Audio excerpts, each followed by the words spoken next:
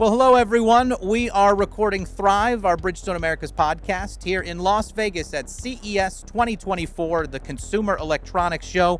We are having conversations throughout our time here for the podcast that focus on, obviously, different areas of our Bridgestone 3.0 strategy, the emerging world of mobility, vehicle tech that is being featured all over here at this year's show, and talking again about some of the strategies that we're driving to bring these stories to life for you as we continue on our Bridgestone journey.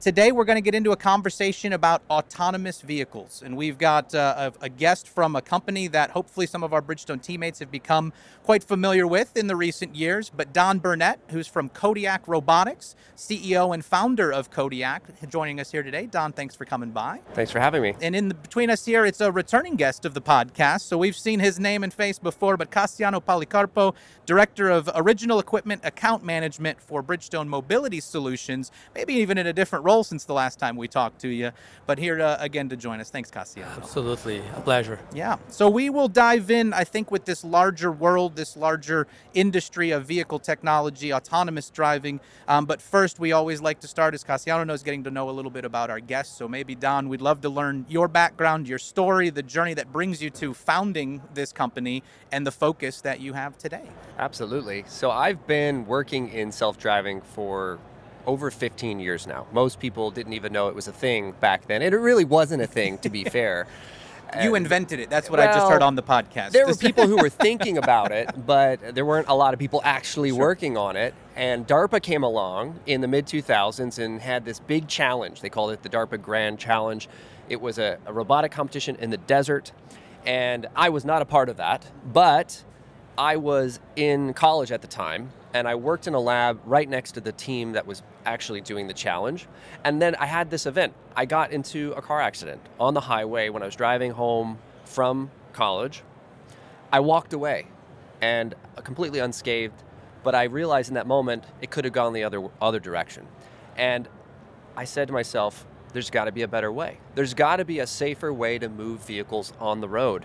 And I was an engineer. I didn't know what I wanted to do at that time. And I thought, you know what? Maybe the future is self-driving. So I started working on that. I went to grad school where, again, it was all research. And then something happened where Google decided, hey, we're going to take this out of academia and we're going to try to build a real team around it. Crazy idea at the time. Everybody asked, why is Google doing that? I asked, why is Google doing that? But lo and behold, there were a lot of visionary people bringing that together. So I was lucky enough to join the original self-driving team at Google, and I've been working on it ever since. So the journey for me really became one of starting out as a researcher, thinking about what's possible with the technology, to recognizing that if we're going to have an impact, if you really want to make an impact in the world, you have to build a sustainable business. And I became a lot more entrepreneurial, and I started looking at use cases, and it became very clear to me that commercial was the proper application for self-driving.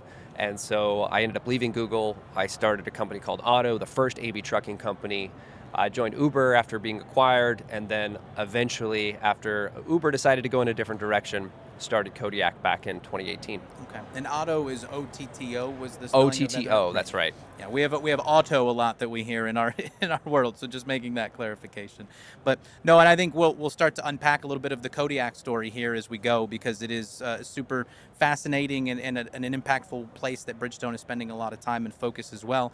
Cassiano, what about you? We did get a little bit of your journey and your backstory on the first visit, but maybe what's changed for you in the role that you're focused in since the last time we chatted? Yeah, absolutely. So last time I was talking to you, Keith, I think it was probably about 2 years ago. Mm-hmm. I was managing a team, and a cross-functional team on partnering and exploring opportunities to find synergies with companies like Kodiak, right? We call internally the new mobility players, mm-hmm. And emerging OEMs, really to help us support us on our mobility solutions journey.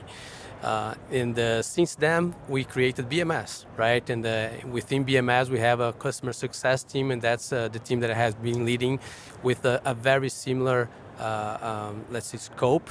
But prior to that, I was really focused on consumer. Now it's broader, so I'm working also on the commercial space, And that's where I got close to Kodiak as well. And that's part of what Bridgestone's talking about here, right? Is this idea of fleets. A lot of people hear that word, one specific thing comes to mind, but the world of fleets is so vast, so diverse in size and industry and the ways that they need to be served.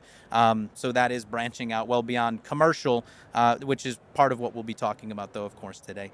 Don, let's then go into Kodiak, right? So you said you founded this company after some of these other stops with this focus on commercial trucking in mind, but where did you start with it, and how has it maybe grown and evolved since then?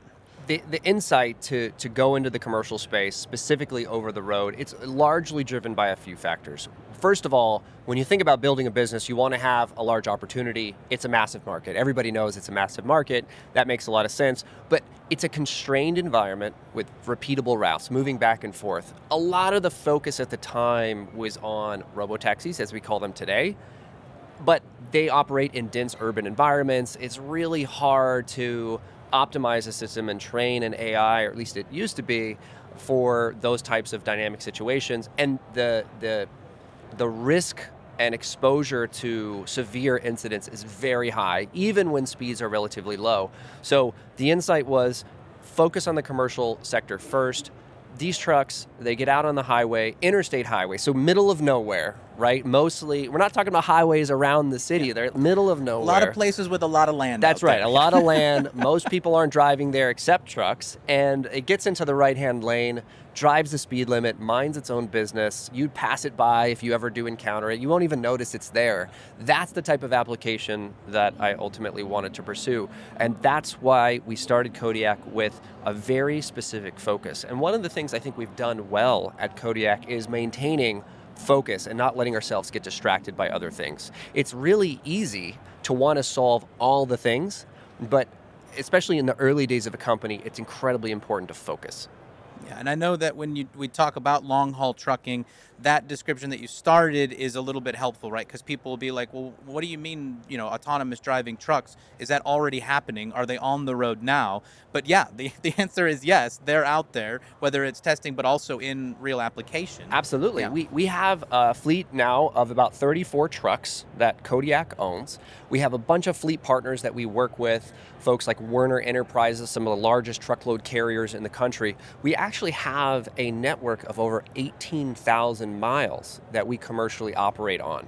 Not every route every day, but we are out there driving with this technology 24/7, carrying commercial freight, working with the industry, showcasing what the future holds, because people don't know. You say, oh, what does it look like exactly? Just like our listeners are like, what does that actually look like? Even our customers ask us, what does that actually look like? So we have to go out and we have to work with them to understand their pain points and show them what's possible. And that's what we've been doing over the last 6 years. Yeah, without maybe giving anything away, but I think we'd have to keep it at a level for like me to understand that probably won't give much away.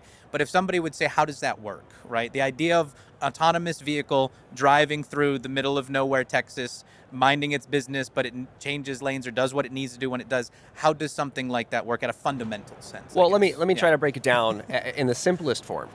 At the end of the day, what do you need to do? You need to perceive the environment and understand what's out there and where are you, and ideally, where's the road, right? And we use sensors for that. Most people are familiar with these sensors like cameras. Everybody knows how cameras operate. That's one of the core sensors that we use. We also use something called LiDAR and radar, which are kind of cameras in just another sense.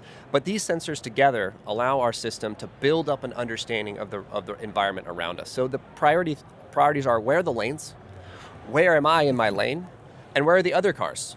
And then, of course, we layer on top of that, we have an overall routing map that tells us where the connectivity is, where are the exits. Because if you're going to drive 1,000 miles down the road, you need to know what exit to take when you finally get there. Where are you going? Exactly. Right? You can think about that in the same way that you would have an Apple Maps or a Google Maps on your dashboard telling you which exit to take in 5 miles. Our truck has the same thing.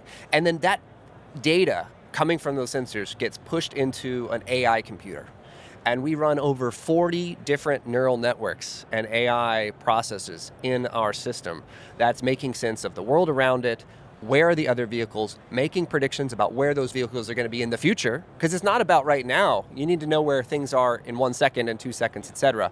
And then that ultimately feeds into a controller that makes decisions about how to drive. should I be hitting the accelerator? Should I be hitting the brake? Should I be steering left, making a lane change, as you said? And that ultimately gets fed into the actuators of the truck.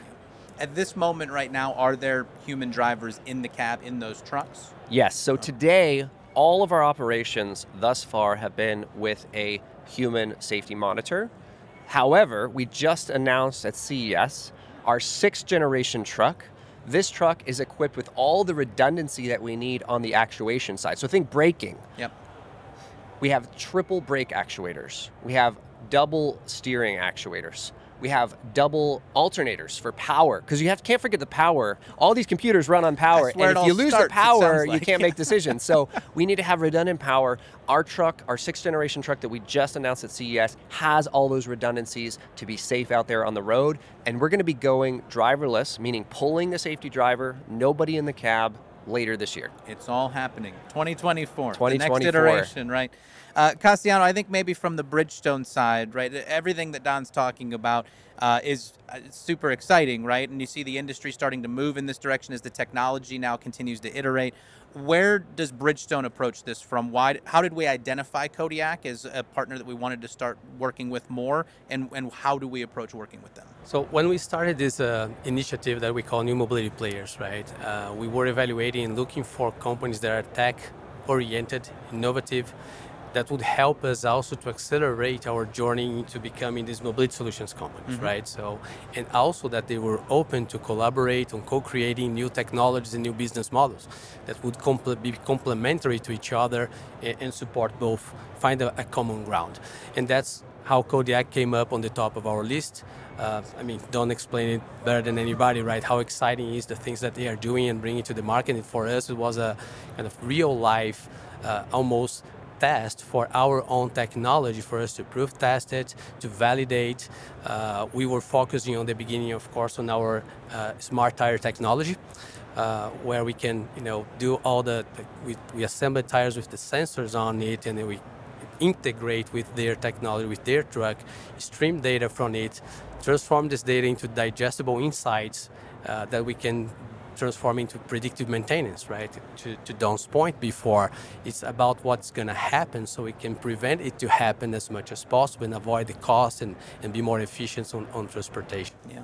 Don, when Bridgestone comes to the table and says, hey, we want to talk to you about, maybe working together, doing some things, what was your understanding of who Bridgestone was at that time? I think we're obviously making moves to position ourselves as more of the mobility solutions and being big in that mobility tech space. But I think a lot of people just look at us and say I always know them as a tire company. When they come to talk to you about getting involved in autonomous technology you're developing, what is your understanding of where they're coming from in that conversation? I have a confession. Yeah. I didn't know much about Bridgestone when we first started talking. I knew about the tires. I also knew about the golf balls, but I'm a pretty avid follower of the golf space. But we started we always recognized, I guess I would say, that tires play a critical role in the safety and operation of our vehicles. You can have all the AI intelligence in the world and all the sensors and all the compute, and if your tires don't perform, it almost doesn't matter, right? And I think this was something that was very overlooked by the industry. It's something that most consumers, to be fair, and I'll put myself in that category, take for granted. Yeah, we just assume the tires are going to work. You don't really think about it. Every once in a while you have somebody else look at them and say, yeah, you're good to go, and you just don't think about it. Well, in the commercial space, obviously, it's much more critical. We do thorough inspections each and every day before the truck departs. But from an autonomy perspective, we need to know that the tire technology underpinning what we're building is reliable, it's safe.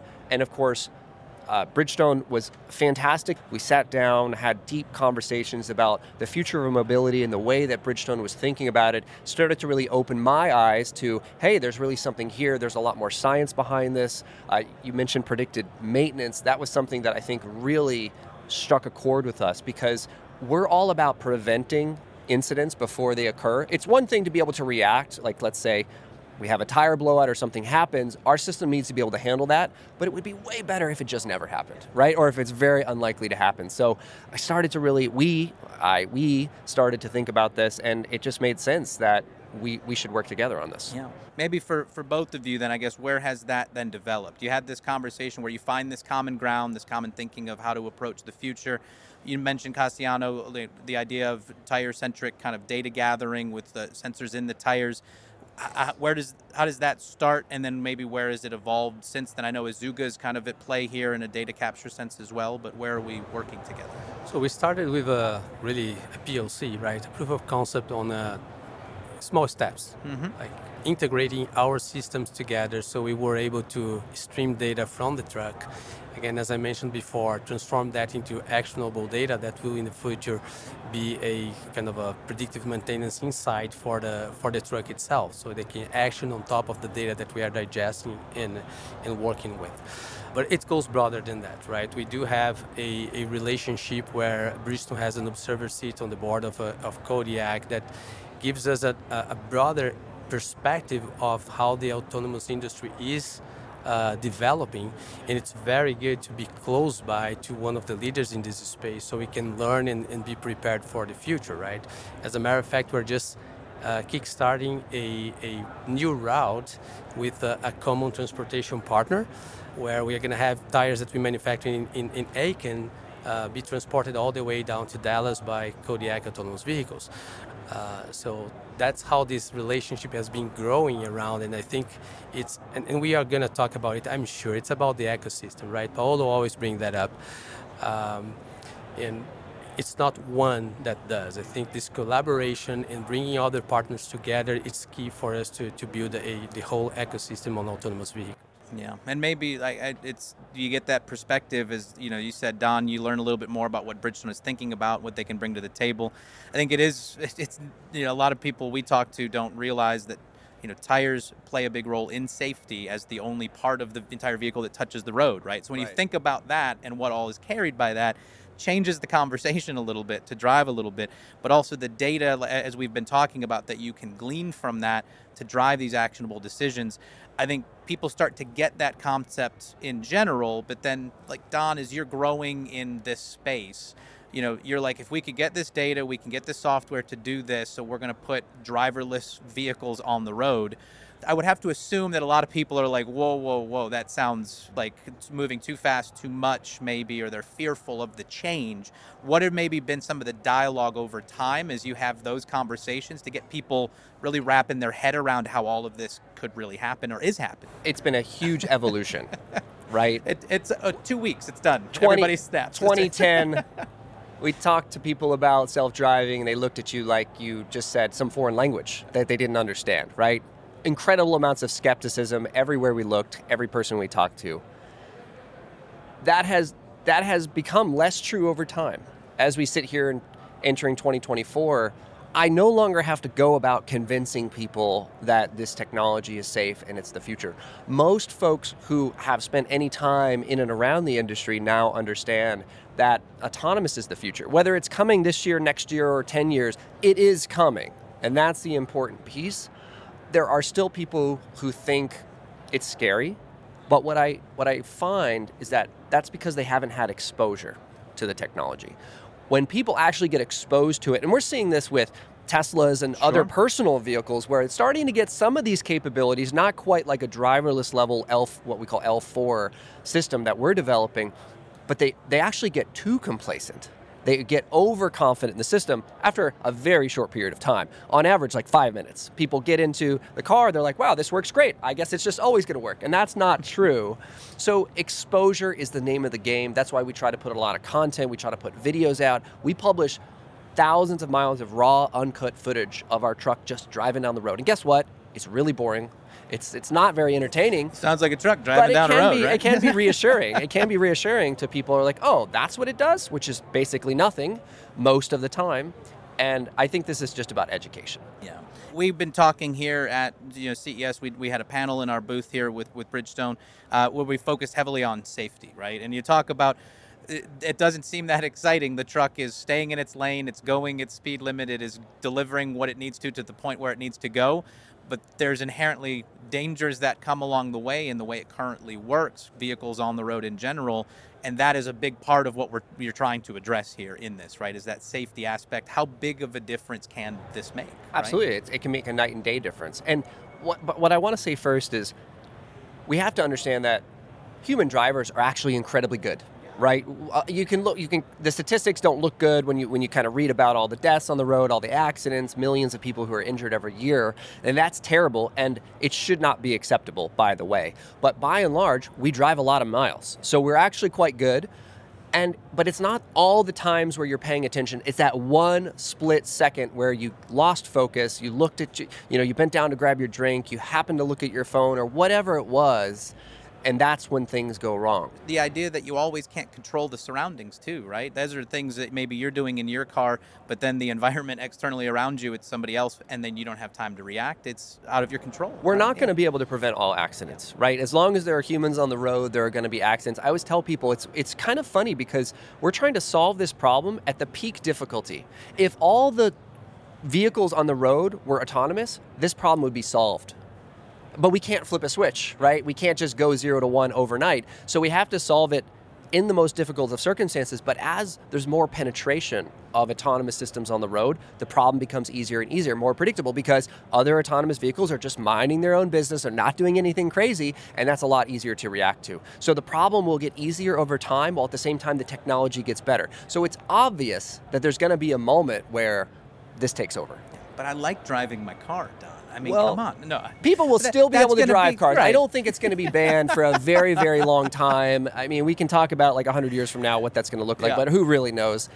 You can still ride a horse if you want to. Fantastic. People own horses. They still ride them. And so it's always going to be possible. No, absolutely. I mean, it's part of the learning curve, right, in the development. I think, Cassiano, when you look at Bridgestone's journey with this, autonomous is one aspect of this mobility solutions, the emerging technology space. You mentioned Paolo talks about ecosystems. CASE is an acronym that's been very used in the industry, meaning connected, autonomous, shared, electric in their vehicles. We're exploring a lot in all of those spaces, right? But I'd have to assume there's been a learning curve for us in doing that. Where have we kind of seen things that maybe opened our eyes, or that we maybe need to change approach or maybe spend more focus as we learn? So I think autonomous for me is a disruptive technology. Once the companies like Kodiak are able to pull this together and really have this on scale, that will change the world of mobility as we know today, right? And think about personal ownership. You mentioned you like to drive your car, but I think the personal ownership of a vehicle when autonomous is out there will be different than what we see today. It's going to be a different relationship with your vehicle source, to say, or mobility.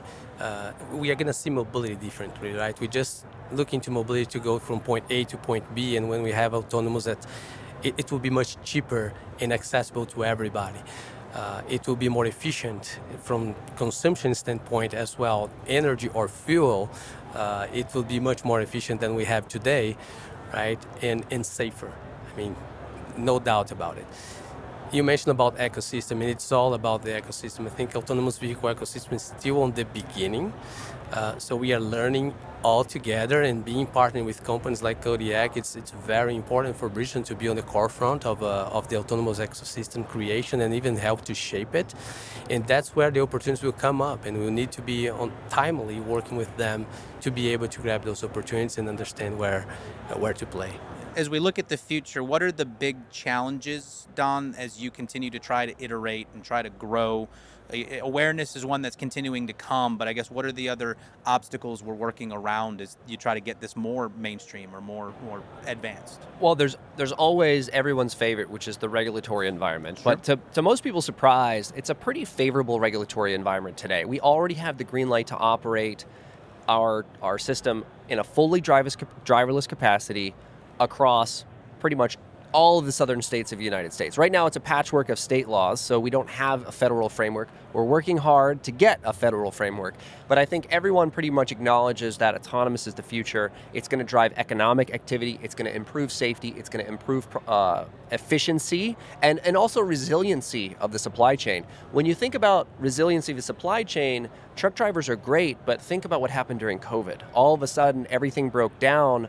People couldn't be out on the roads as much. And for the first time in a long time, at least, certainly in my lifetime, consumers felt the hit personally. We couldn't get things that we needed, like toilet paper and other goods. So this is where autonomous is going to help bolster the resiliency of the entire supply chain. So regulatory is one of the things. Obviously, the technology is still hard. I don't want to give anybody illusion that I can describe it pretty simply. It's a very simple problem to talk about, but underpinning that is, really complicated science. There's no we've solved it all. That's right. And so it's going to be a gradual rollout. We have to make sure that the software and the hardware are both reliable. Safety is our number one priority. We don't want to launch anything or put anything out on the road that has the chance to do more harm than good. And that is really the biggest challenge for companies like Kodiak. Yeah. Well, if we could, I'd also I have curiosities as I explored more about Kodiak. We've been talking a lot about the trucking space.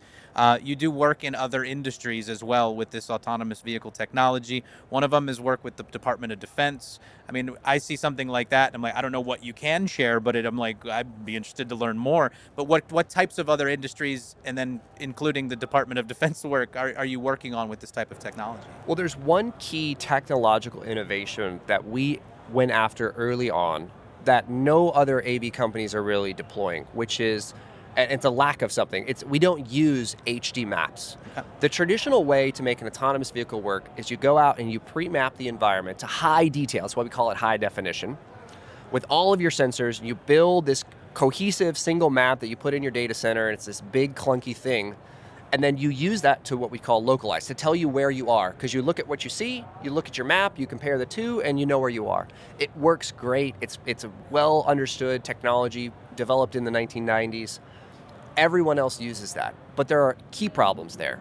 And I promise I'm getting to the answer of your actual question, fine, right? Yeah. The key problems there is as soon as you build a map, it's out of date because the world is changing. Specifically on highways, there's construction zones all the time. We don't ever see the same stretch of road twice, day to day. It's always changing. So you can't rely on the map. So we decided very early on, we were going to drive the way humans drive. You look at the road in real time, you see the lanes, you decide where the lanes are going, and you drive in that direction. That's exactly how we do it. We don't have a pre-map of all the lanes and all that stuff. So we went on the journey, we perfected that solution, and here's the advantage. It allows us to go into more areas than just highways. So an opportunity came along to work with the DoD where they needed autonomous technology to go into unexplored terrain for things like surveillance and reconnaissance, but also supply convoys. You can think about contested logistics. The U.S. Army and the U.S. military in general is the largest logistics company in the world. They move more freight and more goods than anybody else on the planet. And so this is a huge opportunity for us to work with them and take our technology into other sectors and other areas. The last thing I'll say is that it doesn't stop there. There's other opportunities as well. You can think about short haul, like drayage, last mile delivery, retail. Our system is now delivering to retail stores for IKEA. We can do that fully autonomously all the way to the dock. And this is something that we've really shown that it's generalizing. There's mining. There's all kinds of other applications where I think this is going to be useful. Also, since we have you, I'd love to ask about AI because it's like the buzz phrase of the moment and it means something different, I think, to any industry and anybody who's kind of exploring with it. Where does AI come in for you? How does it maybe excite you? I'd have to imagine it plays a pretty futuristic big role in what you guys are working on. When people who aren't in the AI space think about AI, they kind of think of the movies and really intelligent robots and all that kind of stuff. And there's some truth to that. At the bare bones, AI is really about pattern recognition. You give it a bunch of data, it identifies the patterns, and then it allows you to ask questions. Like, okay, what does this pattern indicate to me? And that might say, okay, when you give me that pattern, that's a vehicle. I can tell you that that's a vehicle because I've seen a bunch of vehicles in the past. That's really what AI enables. It's a sophisticated tool for identifying and making sense of patterns in data that is huge data sets of data that humans just can't possibly understand. And the progress of AI technology over the last decade has just been astronomically huge. And we are the recipients of that. We're not at the forefront necessarily of pioneering all these areas because AI is just so general. But obviously in the computer vision space and the autonomous vehicle space, we do think that we have a lot of the state-of-the-art stuff. There you go. I would like to close maybe, Cassiano, with the where do we go from here, right? I think we always take a look at this is great learning for us on what we're working on right now, the things that are focused in our strategy with our partners in the ecosystem that we talk about. What do we have to look forward to? What is the future for this relationship? I think like timely collaboration with companies like Kodiak, right, and OEMs and other key players on the AV space will help us to understand where the industry is going. It's, as I mentioned before, it's on the very beginning. The ecosystem is still being built, but there is a lot of opportunity. Think about that today we still don't have a complete autonomous vehicle fleet. And once this is coming, how can we manage that, and how can we leverage like fleet care business model and in our solutions portfolio to support those autonomous fleets to manage and control and maintain and do all the predictive maintenance activity that we want to do and enable with our technology, right, in the future. So that's, I think this timely collaboration is very important for us to be there, working with this team and capture these opportunities. We hear our leaders, and Paulo in particular, talk about it a lot, but these are these kind of proof points, right? We talk about it at the big picture level, but these are the individual work streams, the collaborations, the delivery of this kind of thinking and co-creation to make that stuff happen. So appreciate the time to both of you gentlemen. It's been great to talk. I'm learning a lot. I'm glad we didn't get into the actual any software engineering discussion because I'd be very lost there.